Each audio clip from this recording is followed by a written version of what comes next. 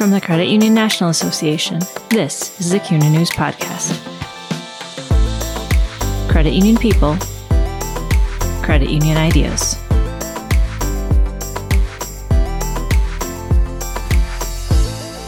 We continue our pre-conference interviews with some of the speakers addressing the 2021 CUNA Governmental Affairs Conference.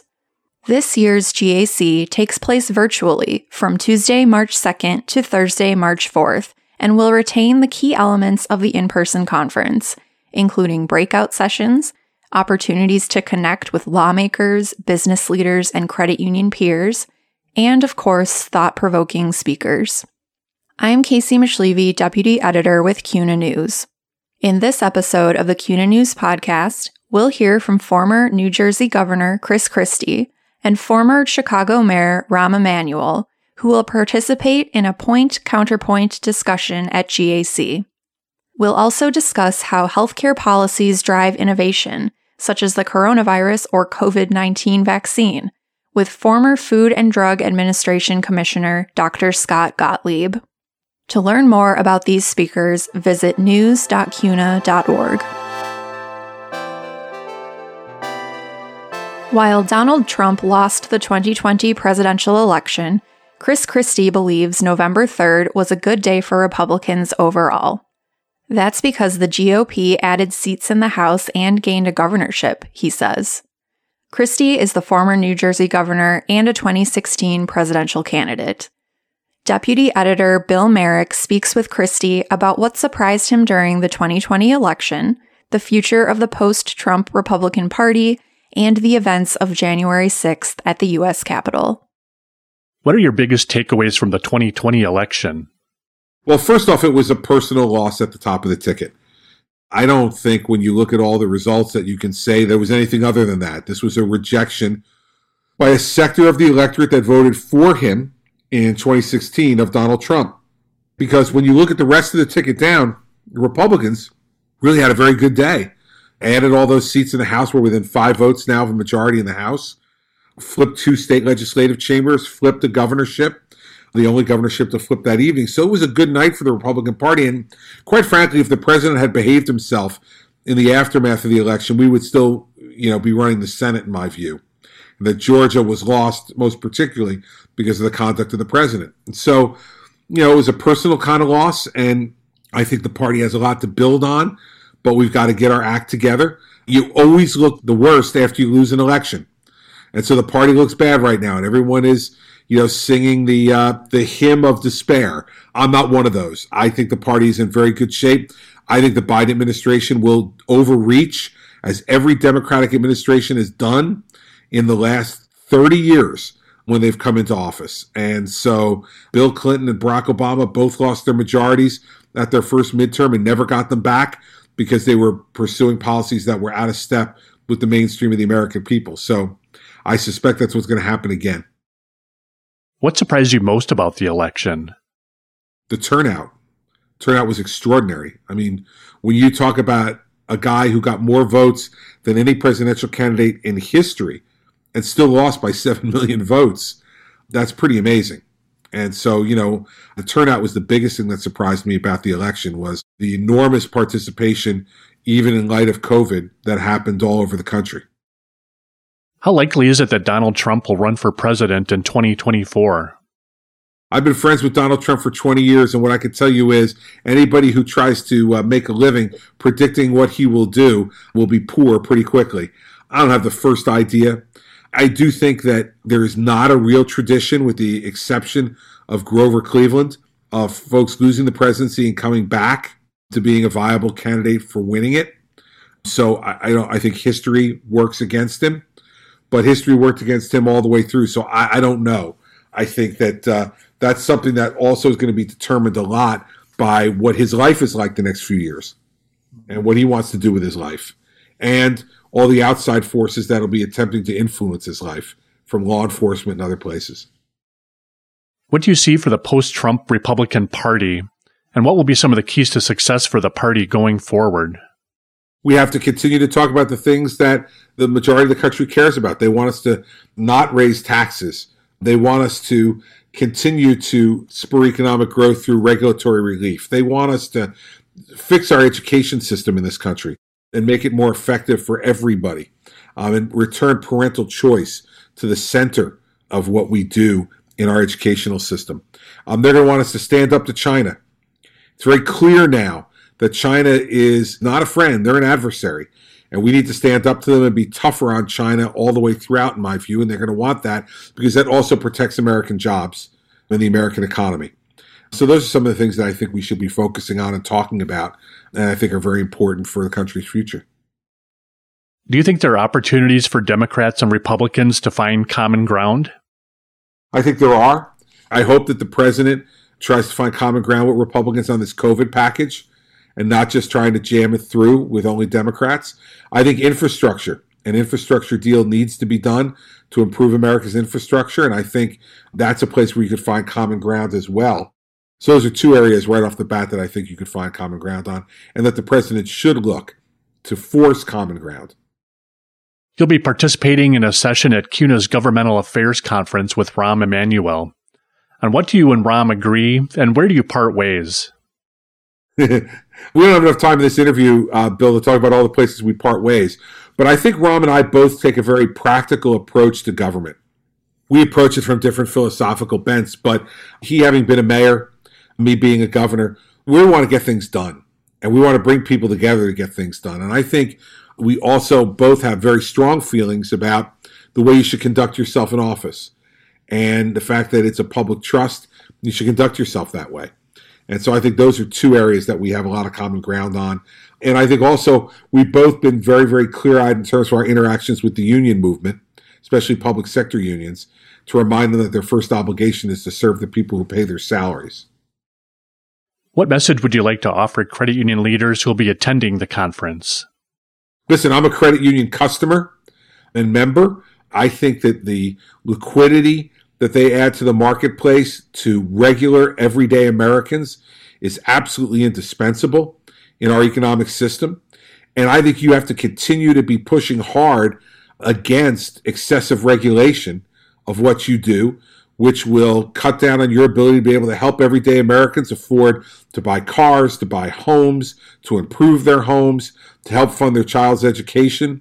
All those things are really important roles that credit unions play. I know it personally. My home was financed through a credit union, and so I know how important it is to have the credit unions out there and doing what they do. And they can't do it if they're overregulated and micromanaged from Washington, D.C. So I think the power of CUNA is to be making sure they make the argument that CUNA serves the credit needs of everyday Americans, and they need to be freed up to do that. Is there anything else you'd like to add? I would just say, listen, a little comment about January 6th. It was an awful day in American history, and everyone who played a role in it wears a cape of disgrace for what happened. But I'm not one of those people who then has become pessimistic about our democracy. In fact, I'm very optimistic about our democracy. Look at what happened. We had a violent mob storm the Capitol, and by that evening, order was restored.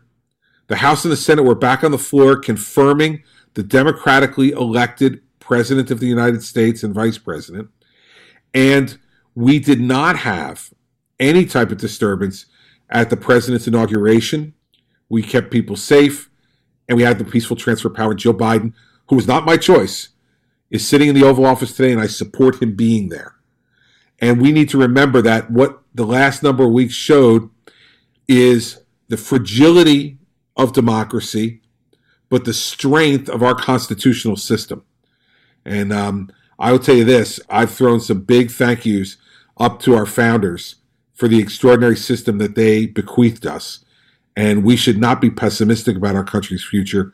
We should be optimistic. Rahm Emanuel, former Chicago mayor and a former White House chief of staff, says he's confident that with a new makeup, Congress can find bipartisanship on more issues that can move the economy forward.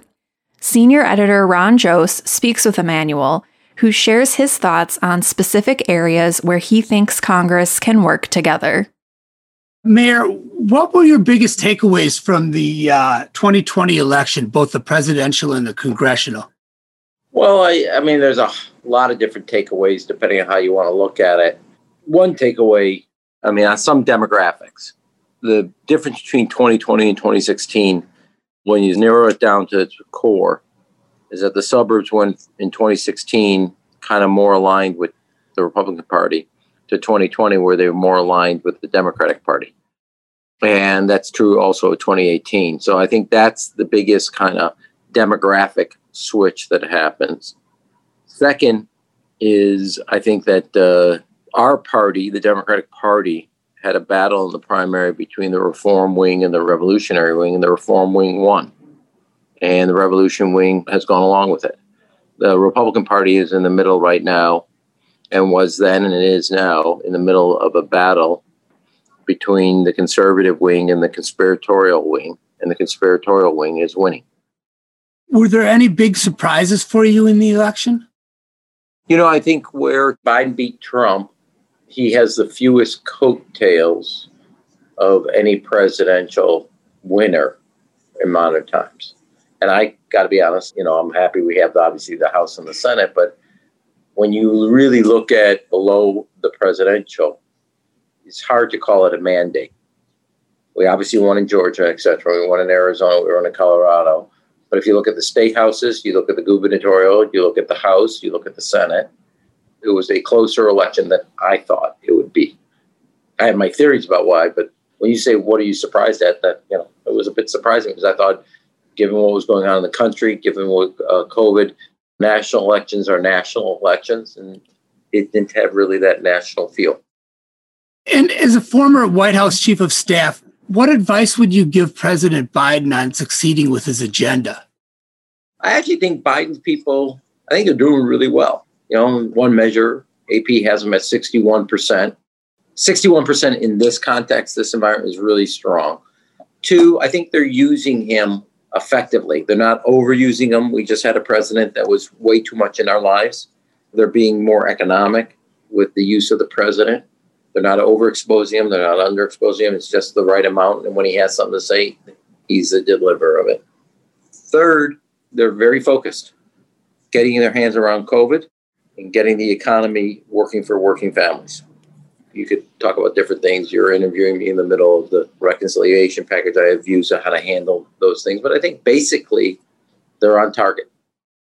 Where do you think Democrats and Republicans can find common ground? I think it's pretty clear not both parties are the same distance from the center. As I said to you a little earlier, our party went through a debate and the Reform wing won, not the Revolutionary. I'm not sure that's true about the Republican Party. So they're not equal distance from what one would call the center of gravity in ideological terms. Second is, do you remember when Trump, in the middle of COVID, his CARES Act for $2.2 trillion? In the House, it was 419-6. In the Senate, it was 96-0. Here we are with COVID. The employment numbers just came out. It's clear the economy is still struggling, and we've got to get our hands around getting this vaccine distributed. And we're fighting around. I mean, those numbers show Democrats, even though Democrats didn't like Donald Trump a lot, but yet they voted for something that required the nation to respond. Here you have a new president, his first agenda item, and the Republican comments are, well, forget about it. So it's an illustration of a point that both parties are not only not equal distance from the center, they don't have the same sense that when the country's in a crisis, how you may put partisan divisions aside and work together. I think the 10 Republicans that came, I think the lion's share of them, I know a number of them, care about trying to figure out if they can do something together, work together. If you paired minimum wage with a small business package as a joint, you can get bipartisanship there. The child tax credit, you can get bipartisanship. I think on infrastructure, you can get bipartisanship. So there's a number of areas I think you can work together on. Do you have any advice for credit union leaders about working effectively with legislators and policymakers? You got to stay in front of your local legislator. Tell them not just who you are, but what you do. And they should have a real sense about the businesses you lend to, the consumers you lend to, and, you know, what you guys do in the neighborhood, the communities, and how you are an economic engine to the overall constituencies or district that they represent. But let me say it this way. Don't just call when you have a crisis. Senior editor Ron Jose also speaks with Dr. Scott Gottlieb, whose GAC presentation will highlight how healthcare policies drive innovation, such as the COVID-19 vaccine, and the impact of vaccine access on credit unions' frontline staff. Gottlieb says that along with a growing list of vaccines, the U.S. has more resiliency in fighting COVID-19. He's hopeful the country can return to some semblance of normalcy by the summer of 2021. What are the best precautions that employers can take to safeguard their employees? I think it really depends on the environment. I think when we're looking at, a sort of higher prevalence environment, thinking about the fall, which is when I think a lot of employers are going to be thinking about bringing people back into an office environment. I think focusing on air quality, the quality of the air indoors, making sure that you have good filtration is going to be important. I think still trying to de-densify the office if possible, if we're in a high prevalence environment. My estimation is that prevalence is going to really decline in the spring and summer. Some businesses are going to restart office-based work. They'll bring people back into the office in a low prevalence environment. But once we get into a higher prevalence environment, even though people will probably be vaccinated, or many people will be vaccinated, I think we're still going to have to be more mindful of the risk of respiratory pathogens and the spread of respiratory pathogens in the winter than we've been in the past. I mean, we've been far too complacent about the spread of flu in the wintertime. That was wrong. Far too many people get sick from the flu. It's a big drag on productivity. I think we're going to need to treat the risk of respiratory pathogens differently in the wintertime now that we have the twin threats of flu and COVID that are going to circulate, even in an environment where people get vaccinated. And so trying to reduce density where we can, have meetings that are smaller, have people on Zoom where possible, trying to look at the air quality in the office. I don't think that we're going to necessarily be wearing masks after most people get vaccinated, but I do think we're going to have to be more mindful. And the other piece of that is also making sure people don't come to work sick. So putting in place symptoms checkers, we might do that on a daily basis when we're in a really high prevalence environment, have people log on and just verify that they don't have any symptoms, they haven't had any exposures, and then encouraging people to stay home and get tested if they do have symptoms. In the past, it was always perceived as noble to go to work if you had the sniffles. It wasn't looked down upon. I think in the future, it's going to really be frowned upon coming to work if you don't feel well. Should employers have their workers work remote if possible? When we're into a high prevalence environment, I think workplaces are going to think about those things. And I don't know where the threshold is. And we might not have this perfectly worked out going into the fall and the winter of 2021 and 2022. This might be something that it takes a couple of cycles before we sort of work out what is the new normal. But I think when you're dealing with an environment where this is going to be epidemic again, and then probably at some point will spread widely, we won't have an epidemic on the order of what we've just experienced.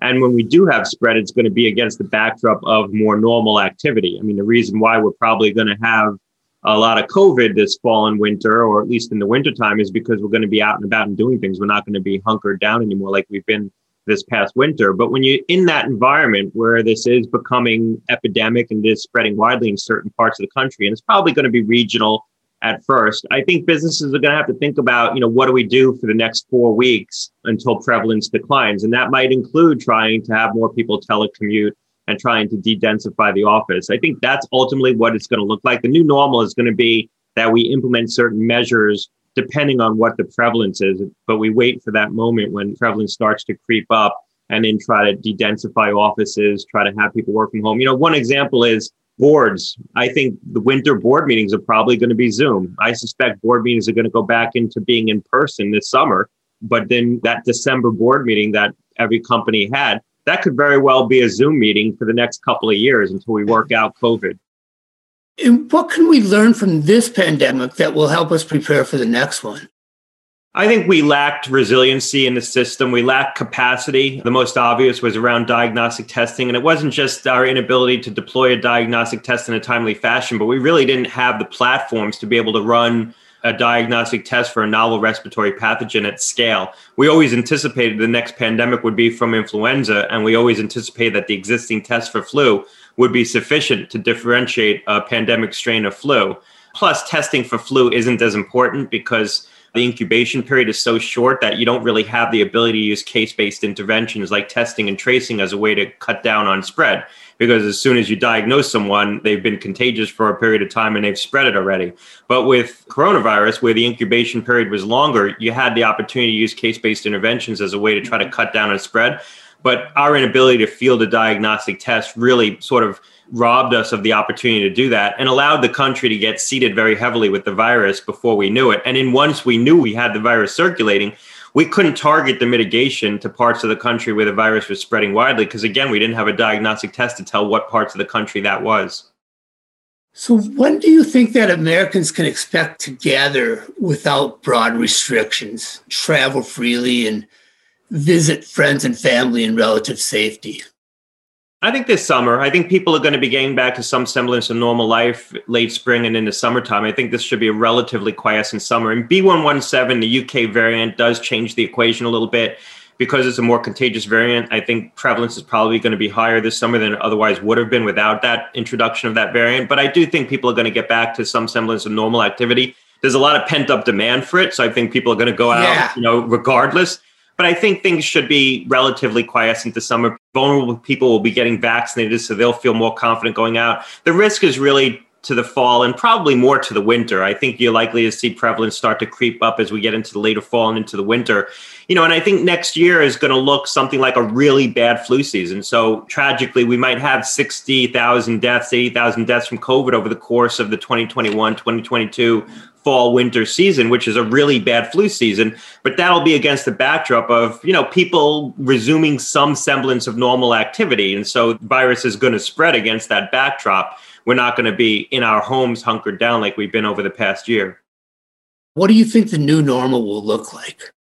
Yeah, I think it's going to look like some mix of what we've talked about. I think it's going to be an environment where we aren't complacent about the risk of respiratory pathogens in the winter, where respiratory precautions become a routine part of life. And so what is that? I think people are going to wear masks more in public. It won't be, I'm not going to say it's going to be fashionable to wear a mask, but it certainly won't be frowned upon. Right now, there was a great study that if you wore a mask in public like 2 years ago or 3 years ago before COVID, people would stay away from you because you were perceived as maybe being infectious with something. Why else would you be wearing a mask? I think now you're going to see masks in airports and stuff like that. I think businesses are going to think about not having events in December. Everyone had to have the holiday party and the last board meeting and the last conference in December before the holidays. I think probably December might be a little bit of a quieter month from a work standpoint where we're not bringing together groups as much as we did. I think we're going to look at HVAC systems and air quality indoors. I think we're going to look at making sure there are MERV filters in place and better air quality, better circulation. I think that's going to be something that gets advertised. I think restaurants are going to probably advertise that their staff's been vaccinated or their staff wears masks in the wintertime to try to make customers feel comfortable about coming back in. So there's going to be this overlay of respiratory safety on top of our normal activity. But I think a lot of normal activity is going to return with that heightened vigilance. And that vigilance will decline over time as we get more and more years under our belt. But some of it may never go away. I mean, some of it may be that we have a culture now that when you sneeze and you look like you have a low-grade fever, everyone takes a step back and you're told to go home. We probably should have been there already. I mean, look at how many people get infected and die from the flu each year. This is a completely preventable illness. We have treatments for the flu. We have vaccines for the flu. We know, look at how sensitive flu is to the precautions we're taking to prevent coronavirus. I mean, the masks and everything else we're doing, the distancing has reduced the incidence of coronavirus, but has dramatically reduced the incidence of flu, which what it tells us is just with simple precautions that we could have been taking all along, we could have sharply cut the rate of flu spread, but we didn't. We were complacent about flu and we shouldn't have been. I think the twin productivity hit to businesses of a flu season and a COVID season is going to be substantial enough that it's going to be worth some financial investment to reduce the incidence of respiratory pathogens generally. The productivity impact of flu is substantial when you look at some of the economic analyses. And now you layer on COVID to that. And I think it's going to be so costly that businesses are going to have to be more vigilant around respiratory health in the winter. To hear more from this year's GAC speakers, check out our previous episode featuring interviews with author, speaker, and social change agent Kevin Carroll, former U.S. National Security Advisor H.R. McMaster, and award-winning journalist, documentarian, and author Soledad O'Brien. Starting March 1st, you can follow CUNA News coverage of GAC at news.cuna.org/GAC. And to register for the conference, visit cuna.org/GAC. We'll see you there. Thanks for listening to the CUNA News Podcast. Subscribe to the show on iTunes, Spotify, Google Podcasts, and Stitcher Radio.